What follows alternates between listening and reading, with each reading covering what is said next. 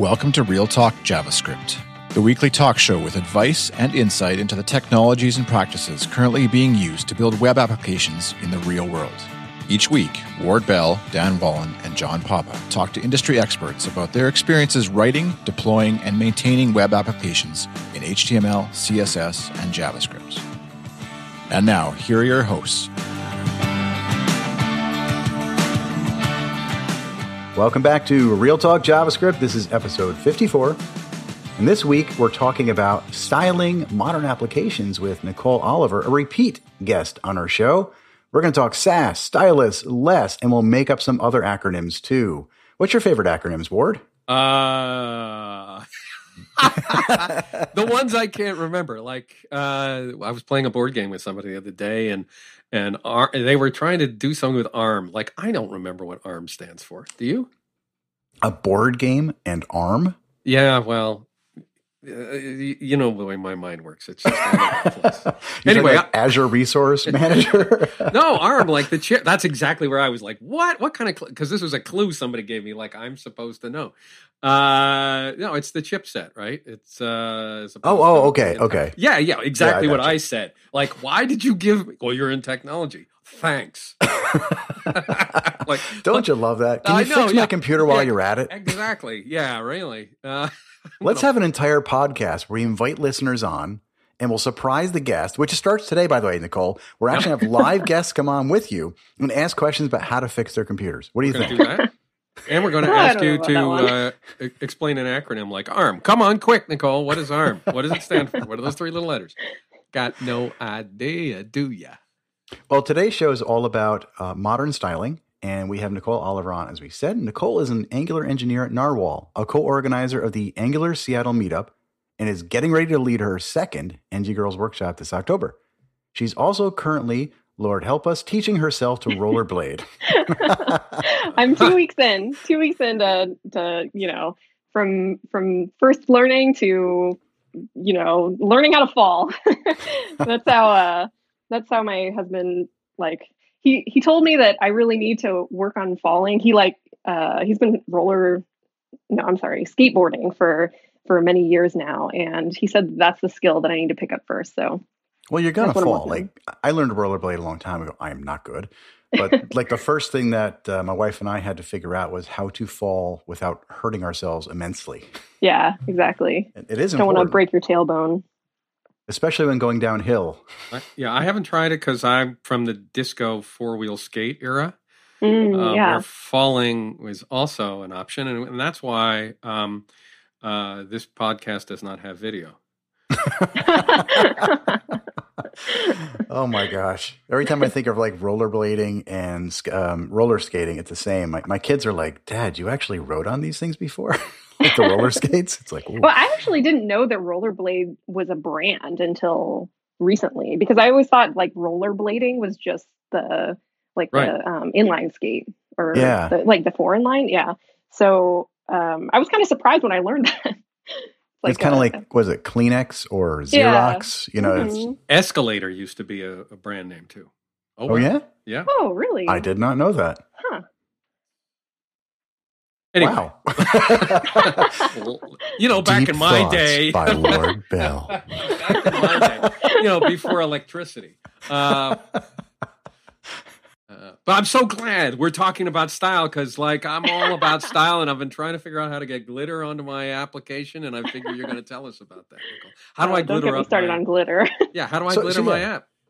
Tell us, Nicole, like we have your notes here for the show that we kind of got in advance, but like why did you pick this topic? Because we were talking about a bunch of topics we could do. Why is this one important to you and to our listeners? Sure. Yeah. This is actually super important to me because I've been focusing on styling applications and websites for most of my career. And I started off, I got an art degree, and so I've always been really interested in design and art, and not just like the way that things look, but also how they function and people's interactions and making those smooth and fun and interesting. So I really chose this topic because I think there is a lot of there's a lot of people who sort of think of styling applications as sort of like putting a pretty finish on things. And there's a lot to it that's not that. Oh, yeah, you can make it pretty anytime, right? Yeah. Doesn't that drive you nuts when people say that, though? Yeah. But there's also like ways to make applications very pretty but totally unusable, right? Absolutely. Which is so frustrating. Yeah, so this is something that I am pretty passionate about. And in particular, I wanted to talk about it now because I have been thinking a lot recently about like whether or not the same rules that I learned when I was first learning to create applications and first learning CSS and HTML, if all those rules still apply in this like sort of new environment where we're using JavaScript frameworks and everything is very modular and we're writing a bunch of components. So it kind of occurred to me at a certain point that I needed to sort of update my skill set and my knowledge, and so I've sort of learned a lot in the last year or two, and I kind of wanted to share that. Yeah, particularly if you can sketch out a learning plan, because I am stuck in a CSS helplessness wasteland, and it really isn't just about colors and things. Like where my stuff always goes awry is layout, and sure, yeah. I mean, nothing is where it should be. Nothing stays where it should be when the viewport changes, and I'm constantly crying out for help. So love to hear your thoughts. And that area has changed a lot in the last 5 years or so with Flexbox and Grid and all that. And it's kind of hard to know, especially with like all the frameworks out there, what the sort of quote unquote best way to do things is. I'm sorry. Can we pause for a second? Actually, we've heard the words Flexbox and Grid a lot in this industry. Can you just take a moment and explain individually what those things are and why someone would want to use them? Sure. So Flexbox and Grid are both CSS technologies or features, modules actually, that define different ways to lay things out. So Flexbox came first, and Flexbox comes kind of like it's a 1D array. So you're defining how a series of elements are going to be laid out just in a row or a column, and whether you want them to be aligned towards the center or on the side, whether you want them to wrap if there's too many to fit on one row. It gives us a lot of flexibility that we really didn't have before Flexbox. I remember in, I think, 2012 or something like that, I went to a conference, a List Apart conference, and those conferences are fabulous if you've never been to one. They're these little boutique conferences, and they have just fabulous speakers. And I listened to a talk where, gosh, I can't remember who was giving it, but they were talking about Flexbox for the first time, and I nearly in the middle of the talk just like stood up and started screaming and shouting with excitement because it was just so frustrating to do layout before Flexbox. And now that's become a very, very regular way of doing layouts. Grid is more, it's another way to do it. And you think of it more in like a 2D format. So you can actually emulate like a table, but you really think of everything kind of like a table, like grid rows, but you have control over like what size each row will be and like how many like cells each element will take up. Now, I'm looking at the CSS tricks page for Flexbox. It's the one I always end up on, quite frankly, and I'll put this in the notes here. First of all, their site is beautiful, and their articles are laid out really, really well. Chris Coyer does a fantastic job, as does his team. But reading through it, like every time I have to do Flexbox, I'm going to admit right here to everybody, I have to go look at this page, and I have to always remind myself, all right, what do I have to do to make it work? Like the parts of Flexbox that are always obvious to me, or I have to give it a direction. You have to tell, is it row or column based? And I rarely do row reverse or column reverse, but it's either row or column, and I have to think about that for a minute. And then do I want Flex wrap or not, which is should it wrap the columns or not wrap them example. But the part I always stumble on is you need a container. Some kind of element that that's a bad word, that surrounds the whole thing. And you have to give it a display of, flex or something. And I don't know why, but I always forget that part when I do it. The order is easy. It's like, yeah, I want this first, that second. But I don't know. Maybe I'm just laying out my insecurities here. But no. I totally sympathize with that because I think a lot of problems with understanding how CSS works just generally come from the fact that a lot of CSS is like contextual. So you have like child and parent elements, and because we don't really get feedback the way that we do in JavaScript and some other languages about like when something doesn't work, you kind of end up with like some situations where you seem to be doing everything right, but then you forget about that like container element needs to be of a certain positioning or something like that. Like I had a problem like that somewhat recently where I was trying to use the make a sticky element. So that's like something new in CSS, well, relatively new in the last 5 years or so, that you don't have to use Flexbox to do that, or what did you use to create that? No, it was just it's a positioning option now. So is it? Okay. Yeah, it used to be that you would need to use JavaScript to create a sticky element on the page, and then they added it to CSS, and it's a really, really cool feature. But what I didn't know at the time was that you need the parent element to not be positioned relatively, because the browser can't really figure out where the element is going to be if it's positioned relatively. So I spent all this time trying to like figure that out. You really have to like go through the documentation and just kind of scour it.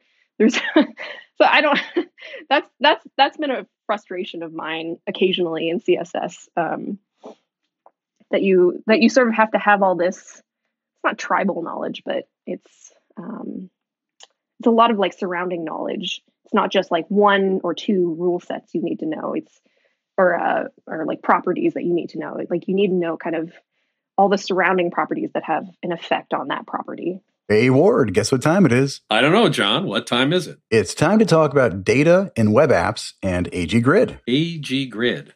I've got a story for you. Do tell. Well, it's about my own consulting company, IdeaBlade, where we build web apps for enterprise clients, and they tend to have lots of data grids and lots of complex data grids. Last year, one of our clients said, we want you to use AG Grid.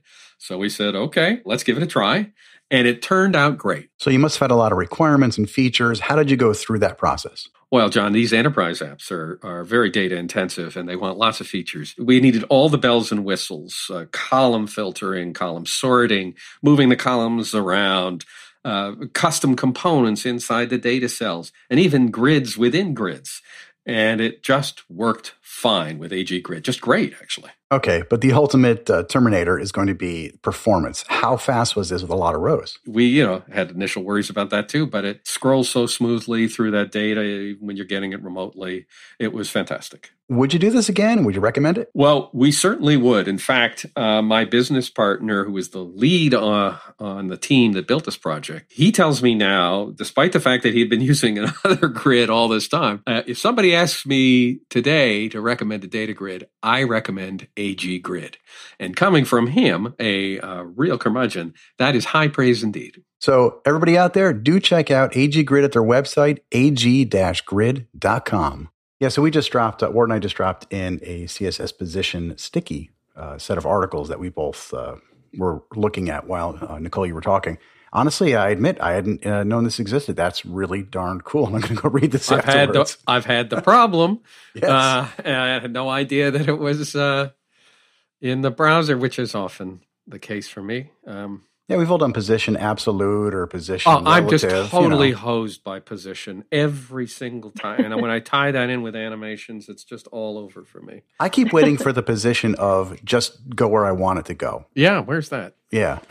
Actually, this gets to, so as you've been doing this, like one of the things that also happens to me, and maybe you have some guidance for this, Nicole, is I'm very likely to break something after I kind of got it right and do something else. Yeah. And we all know about writing end-to-end tests, but I'm usually writing end-to-end tests so that they are not brittle with respect to visual layout changes. But at some point, I need to write some just to make sure that the things show up in some way that's expected. What's your do you recommend any kind of testing practices that are really focused on appearance and not just functionality? I think for that particular case, gosh, I'm gonna sound silly here, but I can't remember the name of it. But like, there's a type of testing where you can take a screenshot and just compare like visually the screenshot. That can be really helpful for those kinds of situations. Yeah, I think Cypress will actually do that too. Yeah. We were just talking with, I think it was Amir on our show, Ward, who's talking about that feature. Yeah.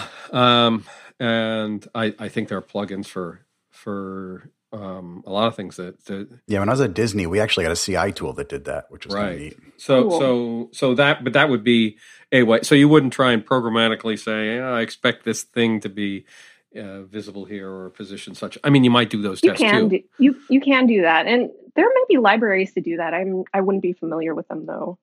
Okay, so let me roll. I mean, so we're sort of talking about how difficult it is for us in CSS, and we know that there are these post processors that make it easier for us to write the CSS we want, but they don't really address this.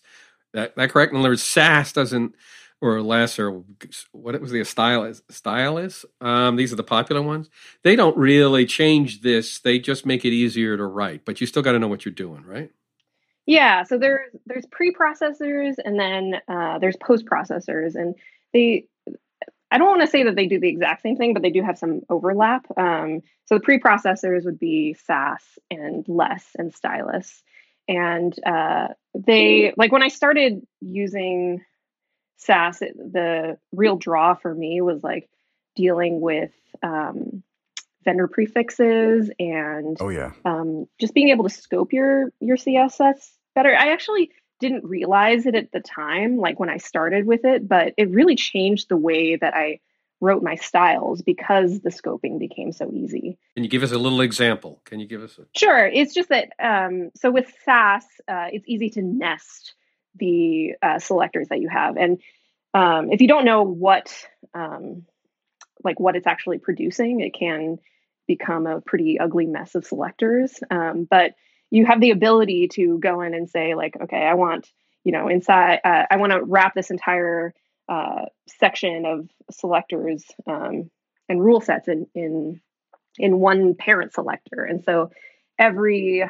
div inside of this div with the class name looking good is going to look a certain way, but it's not going to affect the CSS outside of that class. So in that way, you can kind of scope your CSS, and it kind of gets rid of the first level of fear of globally changing your CSS and causing a huge styles disaster, which I think used to be like a much bigger fear. That we have a lot of options now to mitigate that. Well, I think there's some good patterns too that people can follow with CSS that I think some of us take advantage of or assume after a while. For example, something I think Ward, actually, you're the one who mentioned to me a long time ago. This, years ago, we were talking about this with making sure you don't have this fragile house of cards of. Let me give you an example on how to describe it. Like this H1 has this div, which has another div with a class called foo, which has another div, which, this absolute nested hierarchy of elements and classes that gets so fragile that as soon as when he moves a div, nothing works anymore. Right. You're broken.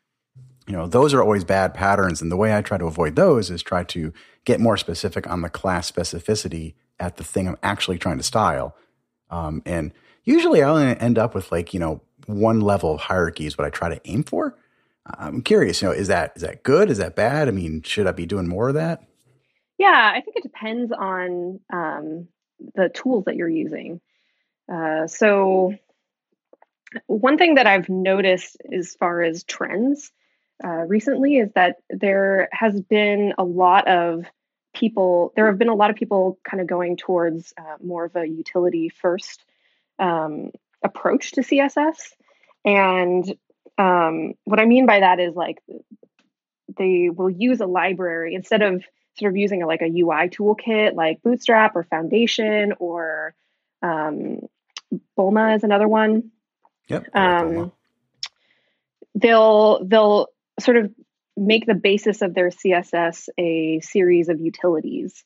And these utilities are just like very small, tiny classes that define like padding or margins or typography. So those are all like very low specificity classes. And that's kind of like the beauty of it. You're not like spending a lot of time fighting specificity in your CSS. That's one great benefit of it. So it's kind of assemble a semantic. Like is that what I'm seeing when I see somebody have BTN and then BTN dash large and then BTN dash important or No, that's actually kind of more of the like SMAC style. So that's a methodology. Ooh. Smack? Smacks. That's the way we're that talking smack now. That's the way that I used to write all my CSS. I think it stands for it's SMACSS. CSS. Okay. Yeah, it's like I think it's scalable and modular architectures for. So that's CSS. not what this is. Yeah. So that would be like. So what's a utility? Utilities. So some examples of utility first libraries are Tailwind. Tachyons is another really popular one. And then Atomic CSS kind of has an interesting approach to this. It's got kind of more of a like programmatic approach. It's from. And which one of those is your favorite, Tailwind or Atomic or Tachyons? So this is actually something that I don't have a lot of experience with. I've just started becoming exposed to these libraries. I've used Tachyons, and I really enjoy it. But I'm primarily a Angular developer. I try and do some experimentation with Vue and React, but my familiarity mostly is going to be with Angular. And the way that some of these libraries work is that, in particular, Tailwind, is that they really get a lot of their power from a post processor, post CSS. And unfortunately, I don't think that Tailwind is very popular in the Angular world because we don't have access to the Webpack config, where we didn't historically. We're used to. Yeah. Let's go on strike. What's going on there? I actually think that this might change because with Angular 8, they introduced the Architect API. And that, I believe, is going to give us access to, I mean, you could potentially write something to give you access to the Webpack config.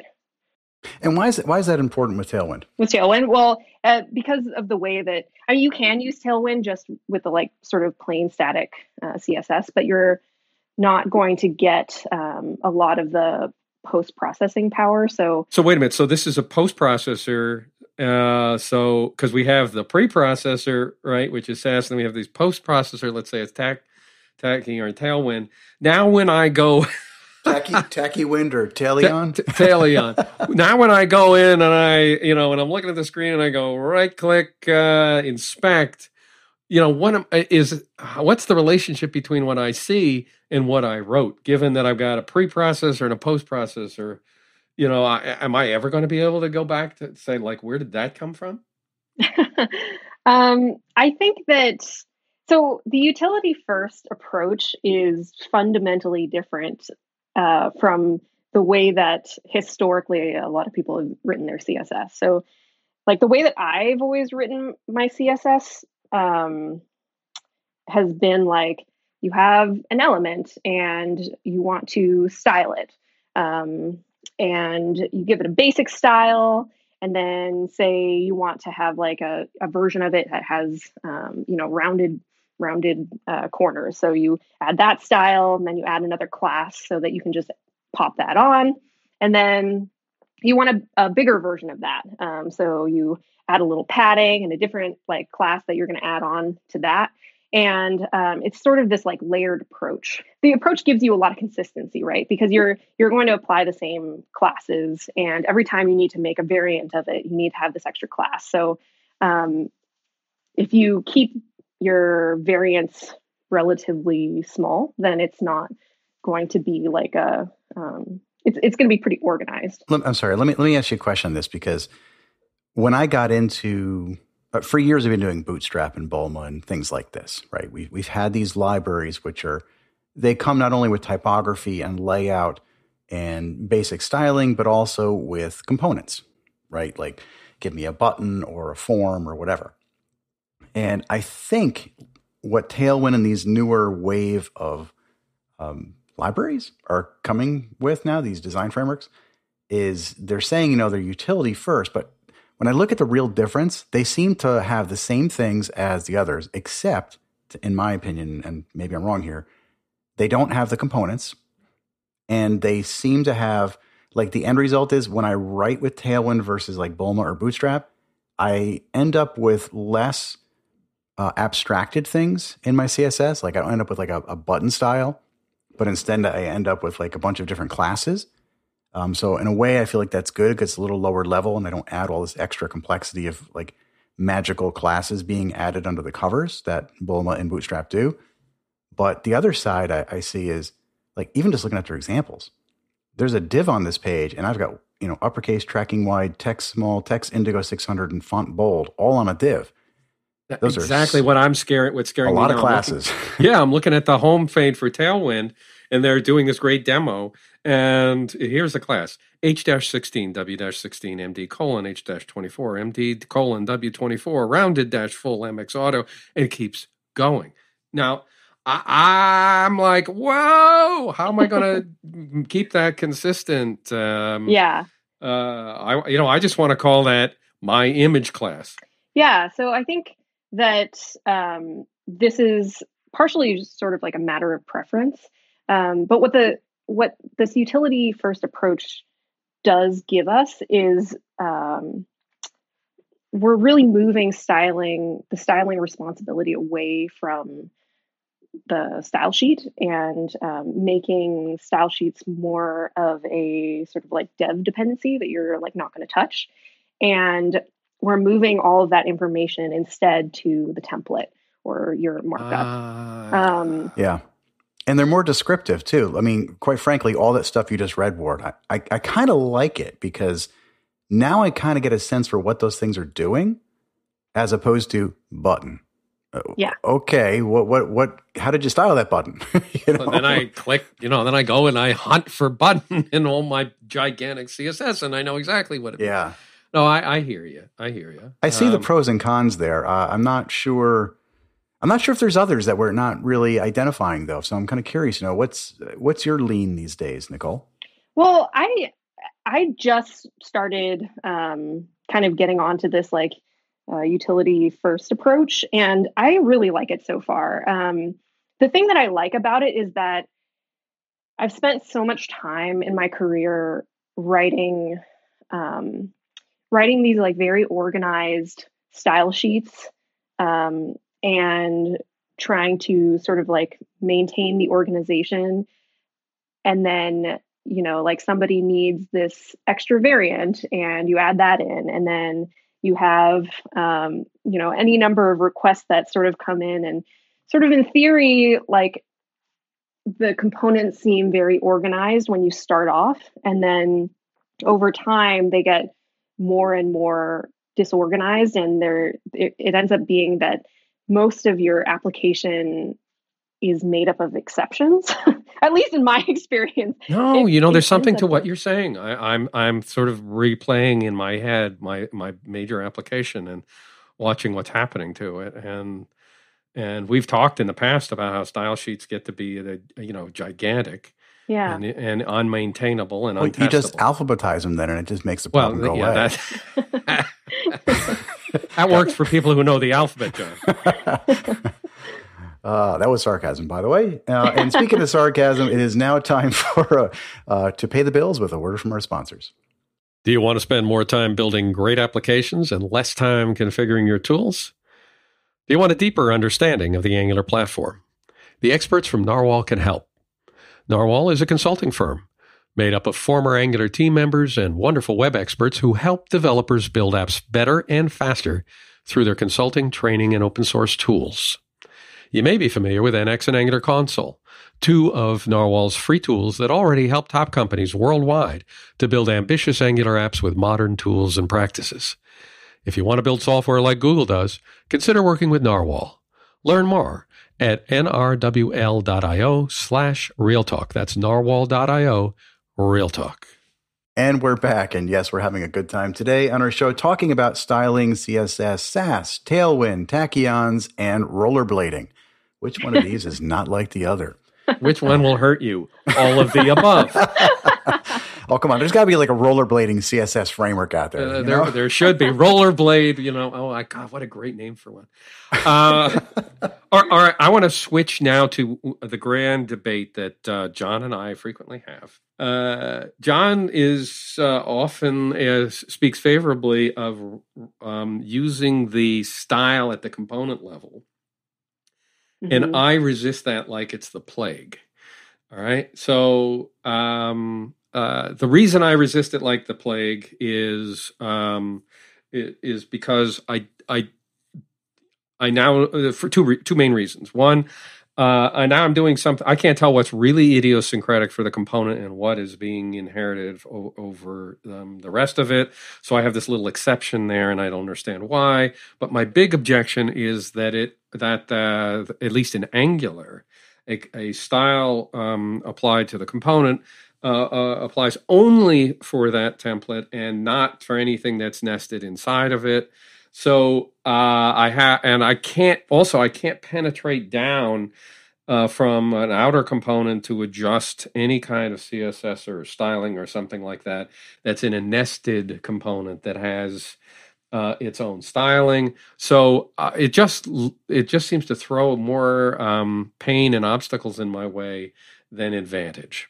So that's Which is exactly why I use it. I like to throw as much pain at Ward as I possibly can. But John, maybe you can speak for why you think, in one sentence, why you think that's right, because I only needed two. And and then Nicole can set us straight. Yeah, so just setting the foundations here, we're talking about effectively, just let's oversimplify. Either creating like one global style sheet, or having individual scoped styles for components, which in Angular and Vue would be scoped components, scoped styles, or in React, you'd use the styled components, which I'm putting links to all this inside the show notes. I tend to like the styled side for the components in any of those frameworks for things that won't bleed into other parts of the app. And maybe this is just because I've been burnt way too many times by creating styles at the global level that went places I didn't need them to be. And maybe that's because a lot of times I create apps that are used inside of other apps, so they bled into other apps. So I don't think there's a right or wrong, but Nicole, go ahead and tell us why Ward is wrong and I'm right. Yeah. Okay. So this is actually a question I am also really interested in. And the reason why is because I think before I joined Narwhal, I was pretty convinced that Ward's side is completely right. Like, you should still be doing everything global because, like, I want to trust the cascade. That's what I call it. I want to be able to let the browser render things in a way that it's like classic. I understand it, and everything is going to be consistent throughout the site. Consistency was like sort of my number one concern there. And I don't think that's a bad approach now. But I did, like, when I got to Narwhal, I noticed that everybody did almost completely component level styles. And I work with a lot of very smart engineers, and I started asking them why, like, they chose to do it that way.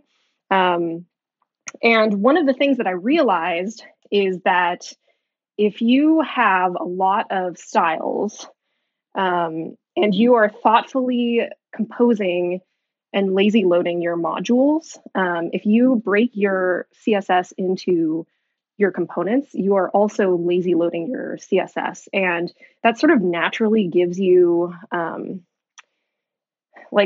guess I would say that 5 years ago or maybe 7 years ago, there was like a huge, there was a lot of talk on the internet about whether or not you should, or like how you should break up your style sheets. And there was a lot of talk about like breaking the essential styles above the fold styles into a separate style sheet, and then deferring your other CSS. And if you break your styles into modules and into your components, you sort of get that for free, which is, I think, a pretty good thing. But the reason why I favored global styles is because I have worked on a team before where weren't as like good at making at sort of like cleaning up the component level styles, because like if it's so in one a lot component, of code that you don't use at yeah, the end? like dead code. Kind of you end up with just a ton of like bloat, because it's just in this one component and you don't have to like worry about it as much. Or it's nowhere anymore. Yeah. Yeah. Which I think you just need to be like sort of thoughtful about the way that you clean things up, and you can't use it as an excuse to just let things slide, if that makes sense. Well, let me play a little devil's advocate too, because I do, Ward's right, I do like to lean more towards the component side, but the thing I sometimes see as a struggle is I'm creating, let's make it real. I'm creating some kind of a master detail set of components, and in the detail component, I've got like some form items with inputs and buttons and selects and things like that. Mm-hmm. In there, I want to style that form a specific way. So I start creating the styles there. Everything's great. It only applies to that particular component. Now I go create another component somewhere else, which also needs the same kind of stuff that I was creating in that form. Do I then copy those elements over to another component? Do I move those to a global style sheet? Or do I do something in between? And this is where I've kind of been leaning lately. And I'm not sure I like it yet, but create like a mix-in or a function, with Sass, where I have like a style my input type function, which is a mix-in, which then I share into those different components. Is there a better option? I mean, do you see the problem where it's like you think you're isolated into this one component, and then all of a sudden you realize you're not? Yep. What do you do? My opinion is that you promote those to global styles, especially for like forms. Like a lot of that stuff is going to be pretty complex. If you're using something like a Angular material, like that stuff is going to be global anyway. My feeling is that generally you want to not use mix-ins for like very large amounts of code like that. Another strategy I've seen is to like just import into like a component level style. And I think I haven't done the research on this, but I'm pretty sure that what that does is it just copies that code. It's a pretty difficult problem to like tree shake CSS. So I think you just end up with a lot of duplication. Yes, I've seen that a lot. Like I'll give you an example in a Vue app that I wrote recently, and I was actually talking with Chris Fritz, who's been on our show in the past, and we need to get him back on, by the way, Ward. He was excellent. And I was working on this Vue example where effectively I was like, ooh, I read this cool article by Sarah Drasner, and she's amazing. And it said I can import my Sass, is what I was using, at the root level of the project, so it inserts it into every lazy loaded component effectively. So all that stuff kind of just gets used and shared everywhere. And of course, I probably stopped reading at paragraph 1 where it said how to do it and didn't read the rest of it. And what I found as a side effect was that it was actually duplicating that entire Sass file, 20 times in my app, where I ended up with this, let's say it was a 0.5 meg, which, shame me if it was, but, now I've got 20 0.5 meg files that are exactly the same loaded everywhere. And I was talking about this issue with Chris, and we were talking about ways to get around it, which, just don't do it at the root level and just randomly say, hey, everybody gets it. But that is one of those patterns that I feel is good for some things. And going back to Sarah's article, she did explain that later on. I just didn't get that far. Bad on me. But reading some of that stuff, it's like, all right, sometimes by sharing things at the root, you can actually run into problems too, where you duplicate some of this stuff. So CSS is hard, and it's not just the CSS. It's the, lazy loading. When you introduce that into it, I'm glad you brought that up. That introduces a whole nother level of thinking that we have to have around this. And what's your recommendation with that? Well, the way that I'm doing things right now is I keep all of the, like the common styles that we really need to have access to everywhere. I keep all of those in global styles, and then I use it's sort of like a 50-50 approach, 50% component level styles and then 50% global about. But I am pretty excited about the utility first approach as well. So that's probably something I'm going to be experimenting with a lot. Your utility approach does sort of now you're putting it right in the template itself, as opposed to a style sheet, effectively. And now but it's got to come from somewhere. So where does that come in? Is that the post-processing? The global library, right? In other words, when I see sticking with Tailwind for a second, and I see H-16, well, actually, is it going to go into my template and fix it there? Yeah, it will, right? The post-processing? Oh, yeah. Mm-hmm. So that's where I think that's where we have the tooling in React and not Angular right now, but we may have it soon. Yeah. So basically, that stuff is at the highest level. That's essentially Tailwind. Essentially becomes as if it were global CSS, right? Yeah, but I think there is sort of less, because you're really doing the composing in the template. There's potentially less CSS, global CSS to load in. Right. Which I think that's kind of an advantage. Overall. Yeah. I mean, if you can read this stuff, off in your head and say, oh yeah, H16, W16, MD8 : H1. Oh yeah, I know what that means. Maybe it's as maybe that takes a lot of the, if that really becomes natural, then you don't have to have all these style sheets. So there could be something there. Yeah. And I think it also sort of helps with the problem of what I was mentioning earlier, where you have to remember for a given property, other related properties that need to be set in order for it to look the way that you expect. So, Nicole, this was a really good conversation we had here about this. I appreciate you coming on to talk about all this and to effectively reiterate to everybody that Word is wrong and that I'm right. But, that isn't what I heard, John, but oh my gosh. No, we love to tease each other. Everybody who watches the show knows. Anyway, so do you have any final tips for us? We like to, at the end of the show, kind of leave our audience with, where would you start? Or, we're talking about this topic.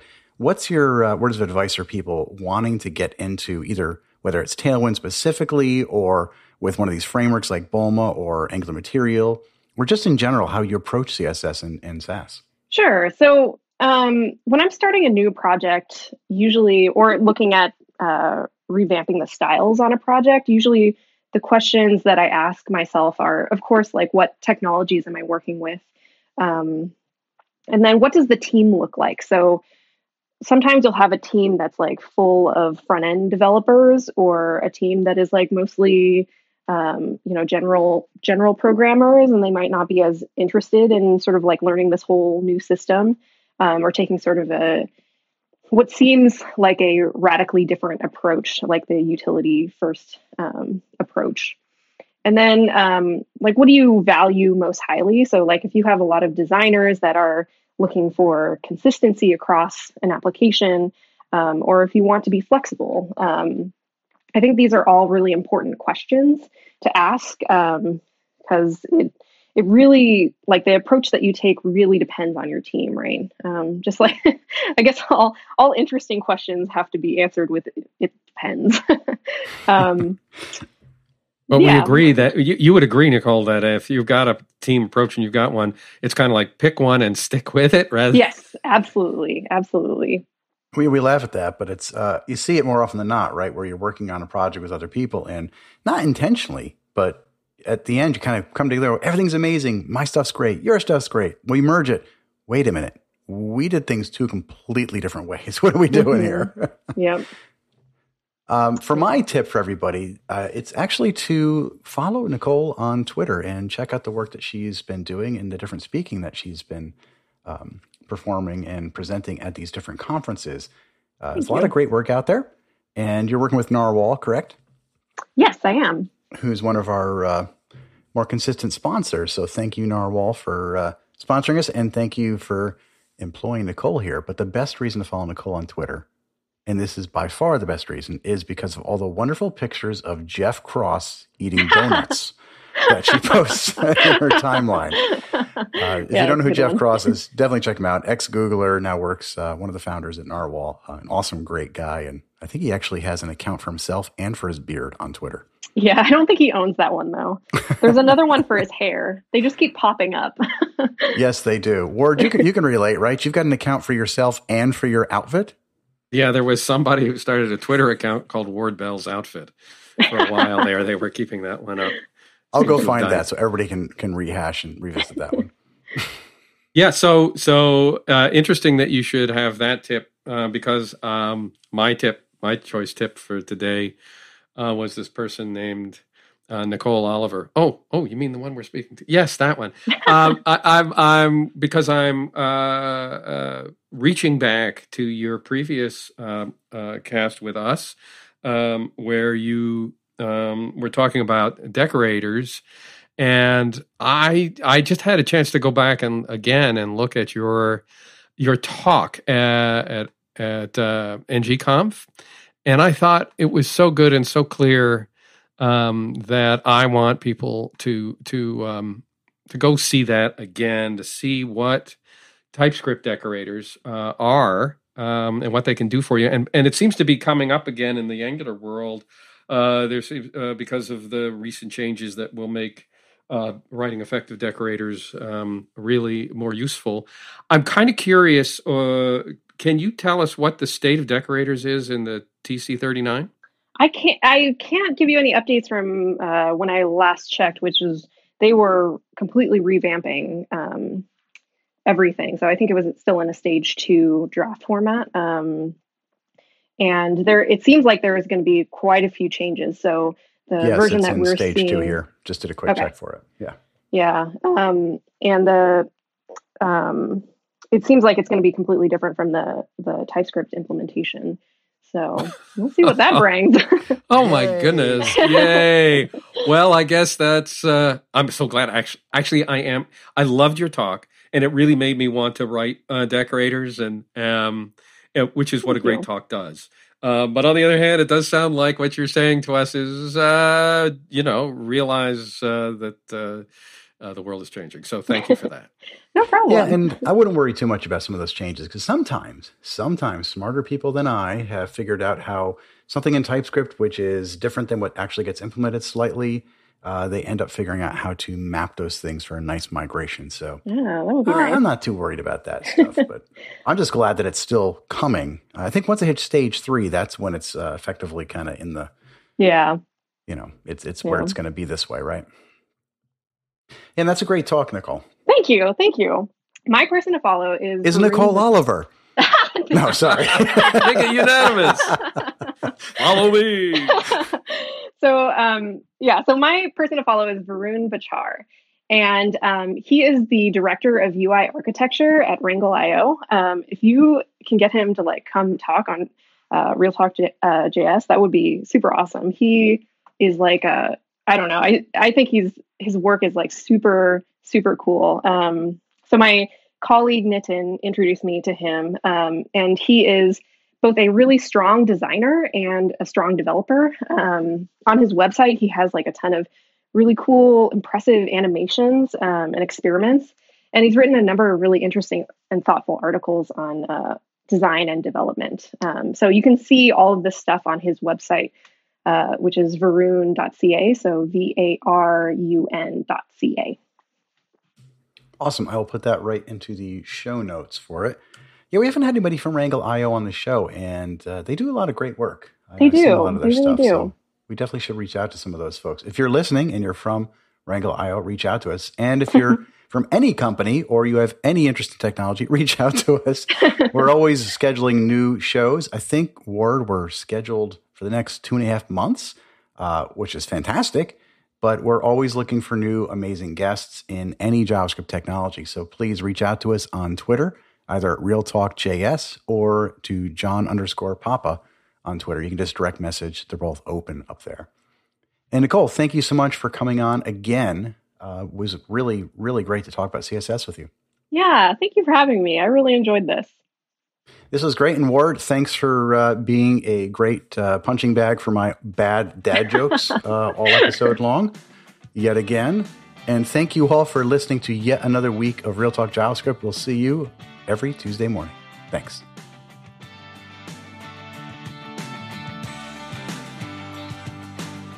Thanks for listening to Real Talk JavaScript.